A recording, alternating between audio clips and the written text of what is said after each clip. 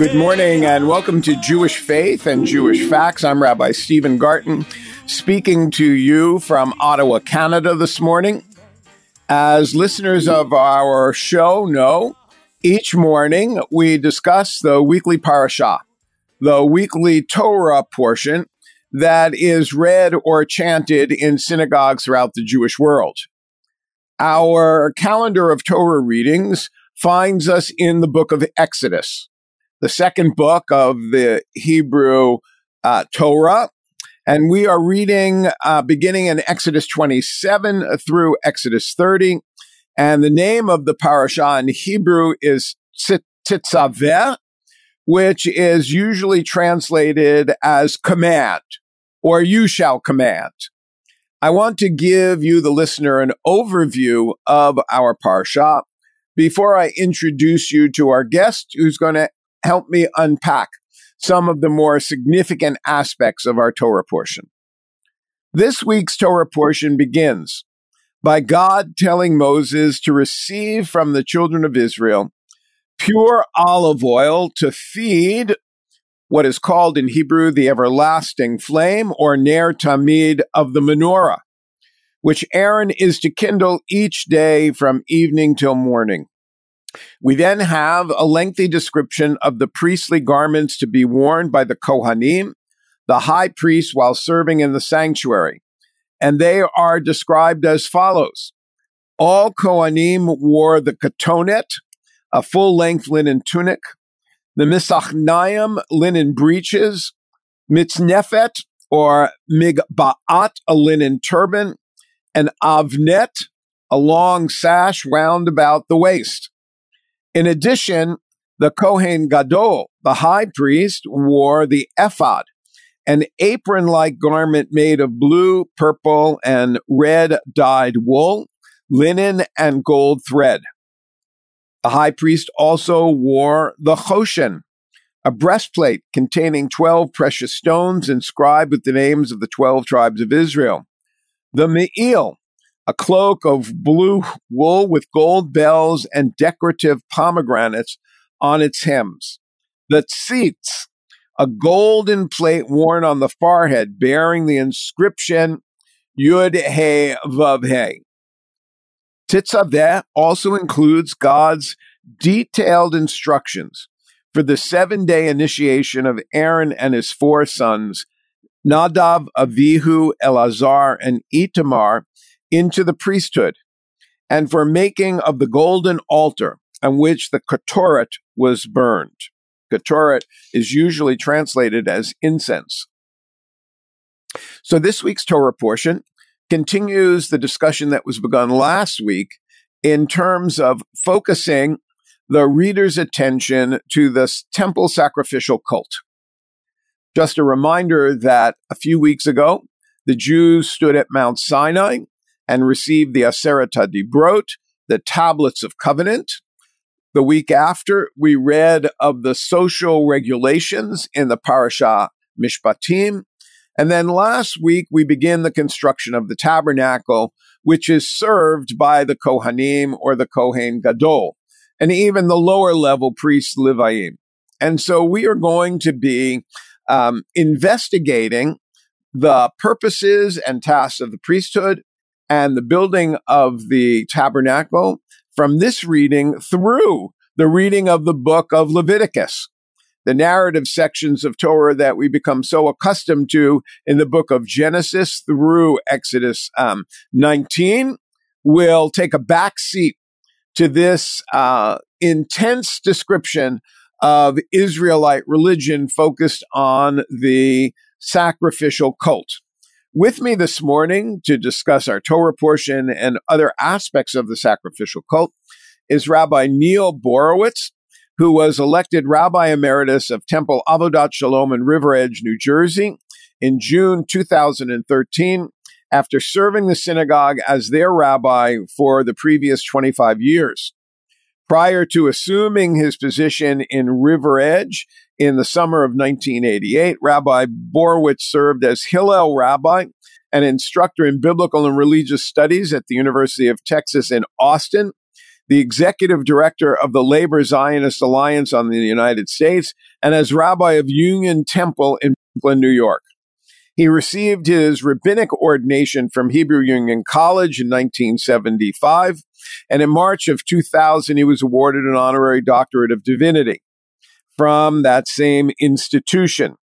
He has a wide resume of work in the community, not only in New Jersey, but throughout the Jewish world.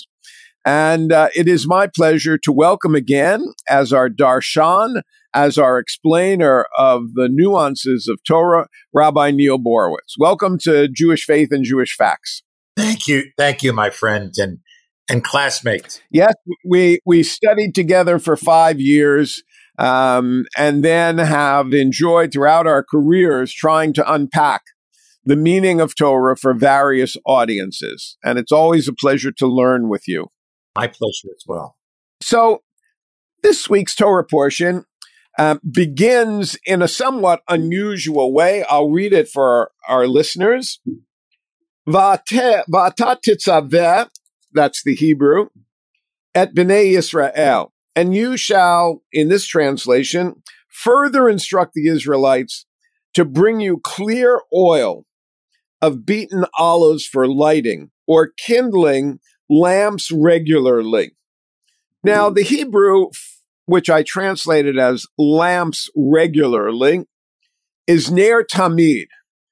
But in the world that we call the Jewish world today, ner tamid has another meaning. What is it? It means eternal light. And it's symbolized by the fact that in synagogues all over the world, and for really the last 2 millennia, in the sanctuaries, there's always been a light that continued to burn. And that light has come to represent God's presence within the community. And it's a fascinating example of how Torah is a living document. And so how do we take the text and put it into the context of our lives? So the rituals described in this week's Torah reading and last week's, and really till the end of the book of Exodus and all of Leviticus, as you mentioned, except in 2 weeks, this little narrative about the golden calf, it all describes rituals that ceased to exist within when the temple in Jerusalem was destroyed in the year 70 of the Christian era. And both Judaism and Christianity are based in the Bible, but are post-biblical religions. So the question for Judaism has always been, how can I live as a Jew in the world in which I find myself? So let's break that down for our listeners a little bit. This week's Torah portion, and as you said last week, and except for the small interruption about the narrative story of the golden calf, is going to be about the building of the Mishkan, the tabernacle, which will be the prototype for the temple in Jerusalem. And the temple in Jerusalem will serve as the locus for what is usually called by scholars Israelite religion, the sacrificial cult. And the Torah tells us in great detail, both here and later, about how we shall use the sacrificial cult as our vehicle to serving God and affirming the covenant. But you've interestingly mentioned that following the destruction of the Second Temple in 70 of the Common Era by the Romans, we no longer have a locus in Jerusalem. And so Israelite religion, the religion of sacrificial cult, is no longer available. And what takes over? as the focal point, which then leads to our discussion about synagogue life. Well, it's prayer worship focused in a place called the synagogue. And it's, and all of a sudden the priest, the hereditary priesthood ceases to exist. And really the rites, the R-I-G-H-T, to perform the rites, R-I-T-E-S, are given to all members of the community. Historically, male members of the community. So any Jew over the age of 13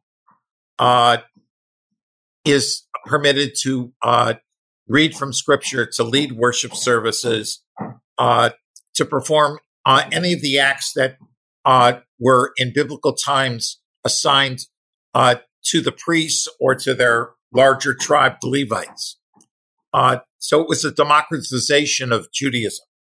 In the 20th century, we started to see a movement of egalitarianism, of including women, but that's for another podcast.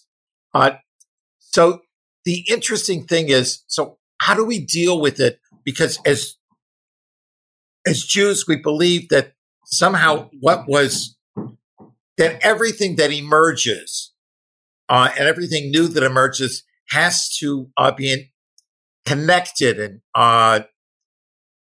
to the text of the Torah. Well, the Torah serves as a foundational document, as does Quran and the Gospels and the assorted books of what are known as the New Testament. And I suppose you're suggesting that even when new rituals or new rites or new behaviors are instituted, there was a desire to anchor them in antiquity. Right. Thanks. Absolutely. So this word ner tamid, which this phrase, these two words, ner means a light, tamid means always or continually, and what's explained actually. There was a rabbi who lived about 1,000 years ago in France named Rashi, who became really the lens through which Jews for the last millennia have read our sacred scriptures, both the Torah and the Talmud. And Rashi makes the point of saying that the phrase, the word tamid, refers to the fact it's something we do continually, every night and every day, just as the offerings were offered every morning and every evening. That somehow this is continual, and we have evidence that in the temples in Jerusalem, certainly we know from places like the Dead Sea Scrolls and Josephus, that in the Second Temple period, there was a flame. They kept the altar upon which the sacrifices, both the burnt offerings and the grain offerings, were offered, burning continually. That it always burned on the Temple Mount. One of the jobs of the early lower class of priests was to feed the fire. Correct. So this became, already in biblical times, a sense that this light represented God's presence in this sacred place. And here we find, I think, a fascinating concept for us in the 21st century. How did the ancient Israelites bring God's presence into their community? They had to feed it. They had to, it was a partnership. They saw this as representing God, but they knew that the fire didn't burn magically, that it burned because people were continually bringing their sacrifices, bringing the fuel to feed the fire. And in the synagogues, that emerge in the decades after the temple, it became a custom to have a light burning in that sanctuary. And somehow somebody had to feed the oil to it. Today, where we use electric light bulbs, synagogues generally, to keep this ritual going, will have that Ner Tamid on a separate fuse. So even when you turn off all the lights in the building, that light stays on. But there's also a connection back to the temple times, because that light only burns in a synagogue today if somebody's there to change the light bulb and if somebody's there to pay the electrical bill. So it still we bring God's presence into our midst, but we have to bring it. We have a responsibility. It's not that God is both everywhere all the time, and yet God is really in our midst as a community, as individuals, when we allow God in, when we bring God in. The revelation at Sinai has God standing on a mountain, shrouded in mystery. The Mishkan tabernacle is the very opposite of mystery. Its design and its construction is detailed with great specificity. One could even say with minutia. How do we read that transition? Why did the Torah feel the need to help the Israelites feel God's presence differently than they had at Sinai? Well, I think it actually goes to the story we're going to read in 2 weeks in the Golden Calf. What happens in a 40-day period when Moses isn't around, when they experienced whatever this mystical experience as a community on one day. For 40 days, they're not experiencing this, and Moses isn't there. What happens? So how do we bring that experience and how do we ritualize something in our community? I think what's fascinating is that this Mishkan, which comes from the word to dwell, a dwelling place, is also called a mikdash, a holy place, but really a separate, unique place, because the word kadosh in Ugaritic, a cognative Hebrew, means to separate. So we make things, people, time, place, and space holy by separating them from the mundane. And it's also called an Ohel Moed, a tent of meeting. So what is a synagogue or a church? It's meeting places. And it's a place where we come to meet with each other and to have a meeting with God, with the divine, with something greater than us. By the way, I think in this post-COVID world, it's so important for us to come back together in live communities. Somehow, it's wonderful to have radio shows and Zoom and television, but somehow it's not the same as being together with people and the feeling one can get in a real sense of a community. And the pageantry that's described in this week's Torah reading is also important, that somehow to feel that something is unique, is separate, is kadosh, and yet it's a place where I can meet with you and I can hopefully meet with the sense of the divine. And God is, in Jewish tradition, we believe that God is simultaneously immanent and transcendent. He's within each of us and is beyond all of us. Before we turn to the choreography and the great beauty of the ceremony, let's spend a bit more time on the Ner Tamid. The Ner Tamid is basically a light. It could be, as you said, oil-based. It could be gas-based. It could be electrical-based. Its source of energy could even be solar. But it's a light. And do you have some thoughts to share with our listeners as to why light becomes the symbol of the divine? Because there are many ways that light is used in the Torah. So perhaps you can expand on this imagery of light and how it fits within the Torah and the goal of the Jewish people in the world. Light is a symbol of the divine, according to Torah.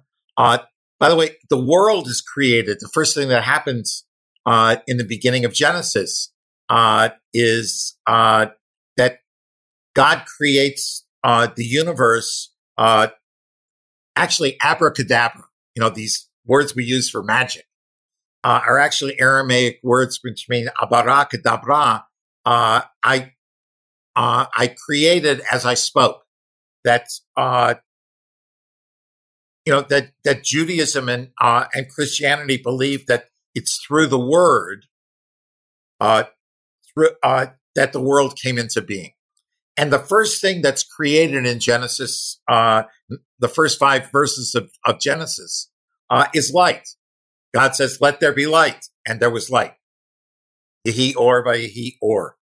So, and Israel is the command given to Israel at Sinai is to be an or l'goyim, a light unto the nations. And so what does that mean? Without getting into a long conversation of chosenness, which is, as you said earlier, for perhaps another show, what does it mean to be or l'goyim? I believe it means to be responsible for bringing light is a metaphor for vision. Light is a metaphor for light is the opposite of darkness. That, and in almost all human literature, we find the difference between good and evil, light and darkness, is parallel. So our responsibility, that Sinai, that the revelation at Sinai gives to us, is to bring light into the world, to enlighten ourselves, to bring the light of goodness, in, and to contrast that to the darkness of evil, of hatred. Your brother is also a rabbi, and he's written eloquently about the Ner Tamid. And so I want to give you an opportunity to share with our listeners some of his thoughts on this. Thanks. So my brother wrote a commentary, Finding Recovery and Yourself in Torah. My brother spent his career running a Jewish rehab center called Beit Shuva, where they use Judaism 12 steps in psychotherapy to help addicts, alcoholics, drug addicts, gambling addicts, all sorts of different addictions, to find a path to recovery. So my brother, in discussing this, these verses we're looking at, notes that the oil comes from beaten olives, a phrase that indicates that only the oil and not the pulp of the olive is used in lighting the Ner Tamid. He continues by suggesting that the light of the Ner Tamid is a metaphor for the light of God within each of us, as we've been discussing.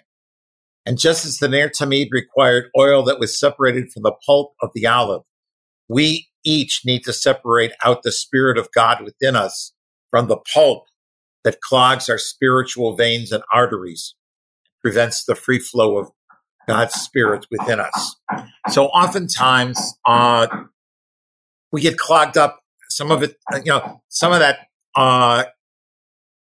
some of that plaque in our spiritual arteries, using the metaphor of the heart and the body, that plugs us up is sometimes our ego, our selfishness, and the Torah is, especially in all the time spent on discussing these rituals, is trying to address the individuals to be a little selfless and more communally responsible, because we have an obligation and an opportunity to be God's voice and God's hands in the world.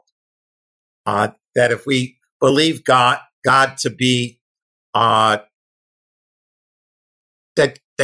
God is total spirit, God can't stop someone from picking up a gun and shooting somebody else, but a human being can. You know, it's fascinating how both you and your brother are able to remind our listeners that even a portion such as this, which seems to be very literal, has great spiritual meaning, and that the entire enterprise of Judaism today is to look within the words of the Torah and find the truths, not the truths with a capital T, but the many truths that exist within the words and sentences. And for us to be a light unto the nation, as you've suggested, implies that we have seen for ourselves what it is that allows us to channel God's presence into the world, which is perhaps not the message that the rabbis intended with the Torah, but certainly the message of the Torah portion. We don't have the opportunity to look at how the dress of the high priest has been transformed into the dress of the Torah.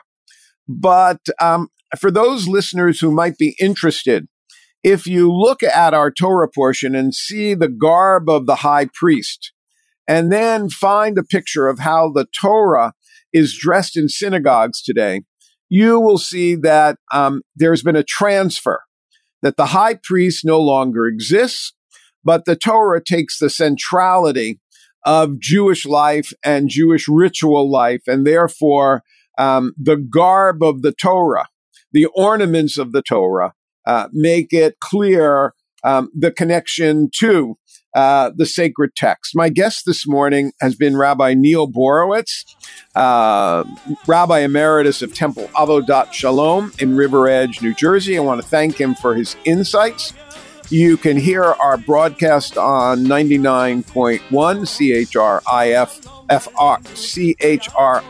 CHRI-FM or on chri.ca website, or as a podcast on iTunes or wherever you find your podcasts. For Jewish Faith and Jewish Facts, I'm Rabbi Stephen Garten, wishing you shalom and a good day.